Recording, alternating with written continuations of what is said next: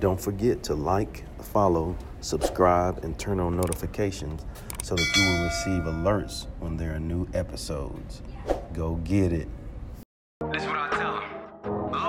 I've been grinding for so long, I wake up and chase my goals. I go out and I go get it. Hot or cold, that's all I know. I don't succeed, then I don't breathe. Success, what does it mean? If I conquer all my goals, then I'm living out my dream. Dig deep, go out and get it. Success Chronicles. Compete until it's finished. Success Chronicles. Go take care of your business. Success Chronicles. It's deeper than just winning. Success Chronicles.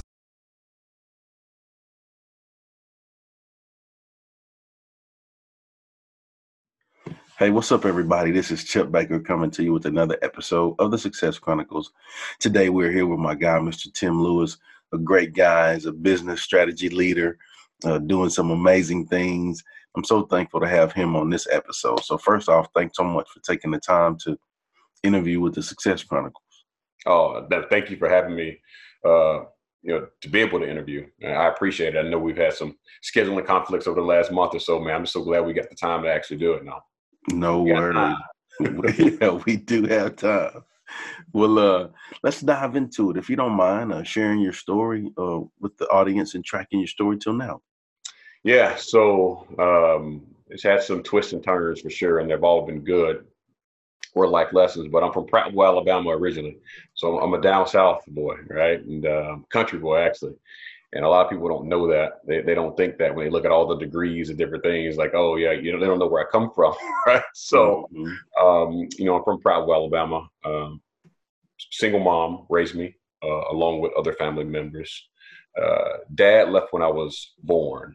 And it's not, I don't think that's a detriment or anything like that.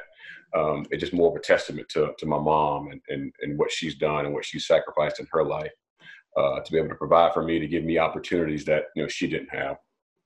I know that life. Yeah, man, and it's really, you appreciate those things. I mean, definitely when you're older, when you're younger, you're such in the moment and you're probably just playing as a kid or whatever. So I do appreciate that. And there's a lot of other people in my life that have really helped along that journey too. But I give a lot of credit to her and looking back and watching how hard she had to work. But went to Prattville High School, graduated from there, ended up going to Shelton State Community College for 2 years. One of the best experiences of my life, probably the best college experience of my life was there just overall. Left there and went to play Division I basketball at Jacksonville State. Another great experience to be able to live out one of those dreams, was to be a Division I basketball player. So I was able to do that. And then when I graduated in 2006, I walked across the stage. I'll never forget it, Chip. I didn't know what I was going to do in life. It had nothing to do with intellect. It was just, wow, like basketball is gone, right? I mean, for me, it was try to go play overseas, or the next best thing I decided to do was go into coaching, because that was pretty much, that's the nexus that you've been living, is either you're a player, you're being coached. So went into coaching at University of Alabama as a graduate assistant basketball coach. And that's, under the time, it was Mark Godfrey was the head coach there then. Another great opportunity. Got a chance to be exposed to basketball at the highest level in the college space. Started working on my master's in sports management during that time. Finished that. And then in 2008, I made the transition to coaching junior college in the same city in Tuscaloosa with one of my father figures, Coach Barry Bohan. Him and his family have been unbelievable to me. So I coached with him for 7 years. I got my MBA during that time from the University of Alabama. And then the most interesting part of this journey, Chip, that everybody looks at my resume or when they talk to me, they see a lot of the athletic background. They see some of the degrees and things like that. But I can tell you the most important piece of this journey was in 2011 when I took a job at UAB Health System and in strategy and business development. It was an area that I had no idea about healthcare. None. I went into something completely green, and it challenged me in ways that I had never been challenged before. Just intellectually, making sure your preparation's on point. Right? It's easy. And basketball is easy. Right? It's easy. People make it so hard. It's easy. But when you go into a healthcare meeting and you're dealing with CEOs and physicians and people that really know their stuff, That's a And little different. yeah, it's so different, but it taught me a skill set that I use to this day, right? And it showed me that a lot of those soft skills that we always talk about, how no matter how hard an environment can be, if you got those soft skills, you could navigate your way. And I was able to do that for 4.5 years. One of the more important jobs I ever had because of it made me really think about things such as emotional intelligence, the politics of knowing a room, knowing people's motives, the power structure, right? So that right there was very impactful. And then I went to, and the people were unbelievable at UAB, the leaders that I worked with, and my colleagues, fantastic. Then I went to the NCAA in 2015, and kind of combined all those skills, right, from the coaching and the playing, and then the strategy and business development, right, because they started a new department that we worked in there, engagement and strategic partnerships. And that was basically to engage and strategically partner with all stakeholders that were around any of the potential kids that wanted to be student athletes, right? So that was an unbelievable opportunity there. Met a lot of really good people in the national office, and got a chance to be able to work with them side by side and then bring some of the experiences I had, but also learn from them. And then I left there in the end of 2019 and started doing some diversity and inclusion consulting. And that's what, the current career that I have. Obviously, coronavirus has stopped a lot of people's tracks when it comes to those kind of things. Yeah. But that right there is another interesting kind of twist too, because you're able to see so many things from different lenses, and you'll be able to try to understand how do we continue to be inclusive in life. Right. And, sometimes I think we've overprogrammed and we've made it too complicated. That's what I feel personally. But there are true challenges in that space. So, yeah, it's just been an interesting journey. And I've met some amazing people along the way, friends and mentors and people that I am so blessed to be able to pick up the phone and text and check on, or if I got an issue or if I got a question. I'm blessed in that aspect. Right. I try to make sure I pay it forward to other people. Yeah, just hearing you talk about your story and I don't know, your transitions and things that you've done, and pushing yourself to get out of the box, in uncomfortable environments, Yeah. And just the relationships that you've gained. It's amazing how we go about just doing our thing and we gain those amazing things that come in our life. Mm-hmm. And it's truly a blessing. Like you said, I try to pay it forward. It's truly a blessing when we have the awareness to see that, hey, I'm pretty fortunate. Like, this is really cool here, and then you go and give those, things to others. I think it brings like fulfillment to you in a major way. It does. It does. And it's, I can't explain how much fulfillment I get from doing things like this that can really help somebody, or when somebody calls and say, hey, Tim, what do you think about this? Or when you see a young person that gets their first internship when they graduate, or whatever it may be, those are things that are really so impactful because you can really relate to being that person. I was there. Yeah, absolutely. You really relate. And so, for me, just paying these things forward, there's no way in the world I'd be where I'm at without the people that were to my left or right. No way. As much as some of the individual accomplishments that I've had, even during those, it's just so many people that I got to pay homage to, right? Yeah. And I'm appreciative of that. I think about that a lot. Love it. Well, just hearing that, what are 3 things you've accomplished in your life that you're proud of? I'd say the first is definitely being the first to graduate college, right? And when you don't see that growing up, when your mom has been working, she goes straight into work from high school, right? That was something that was in the household. You would just see, they would go, when you turn 18 in the Deep South, some people are like, you got to get out of here, right? You got to go work, become a woman or a man, right? So my mom was one of those people. And I didn't see college, educated people, right? Doesn't mean they weren't smart. They just didn't go to college. Right. And intermediate family, extended family, I just didn't see it. And so to be able to go to college, that right there is one of the most impactful things that have helped my life, because that started the journey, right? The true journey of me being quote unquote a man. I know we use that a lot, right? So yeah, we use that a lot. So yeah, I learned a lot of good lessons and hard lessons too during that transition. But you already know, right?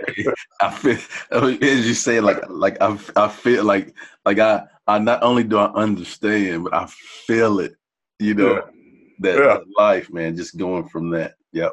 Yeah. So that was definitely one, and then let alone having a master's, an MBA, and a doctorate too, as well with all that. So those are just added things into that piece. And I would say too, one of the other important things I really don't talk about a lot because it's really awkward for me to talk about individual accomplishments a lot. But I happen to be a part of our first championship team at Shelton State, community college, and that was something that's special to me because I had never won a championship. I was always close, and to do it with a lot of really, really great people, but great coaches and great folks around. I mean, those kind of environments we talk about from a culture perspective. That is one of the more proud moments I had, that I know that I put a lot of blood, sweat, tears into that moment. And that was fantastic. And I still think about it to this day. And we all reminisce about some of those memories we had from those younger years. And that's one. I'll tell you the other thing, Chip, is the athletic transition is hard, right? When, it's hard. And I don't think people understand how hard it is, right? If you've never been in that boat. And so it's tough. And I have such an appreciation for it now. When I look back, because the sports part was easy, basketball. And when we look back, we complained about workouts. We complained about, coach or this or that, or got to do homework. But we look back, that was easy. But when you transition out of that and you got to go work and you got responsibilities and you got to go pay bills and you got to figure out how am I going to navigate this workspace, and you got so much stuff. And then let alone to be having different kind of jobs and different things. For me, the ability to transition out of sport into things in life that I have liked, I think that is something that I'm proud of now. And I may have took for granted when I was playing. I thought everything was going to be this easy. And that was a tough transition. And so I get it. And when people sometimes rag on athletes and the decisions they make and different things, I'm like, it's a lot of pressures internally that sometimes people don't understand. Right. And so having a little bit more empathy to those situations, because it is a different world, a different mindset. And when you have to enter into somewhere where you have been leave something that you've been the subject matter expert in, and now you're entering into a space that is so unknown, there can be some challenges there. And so I've learned a lot. And that was another reason why UAB was so impactful, because that was the first true full-time opportunity that I stepped out of my comfort zone, and it was a completely different world. Yeah. But I had amazing colleagues and amazing leadership that really helped me along the way. That really started my journey. Yeah, just as you explain it, that's one thing that I'm truly passionate about too.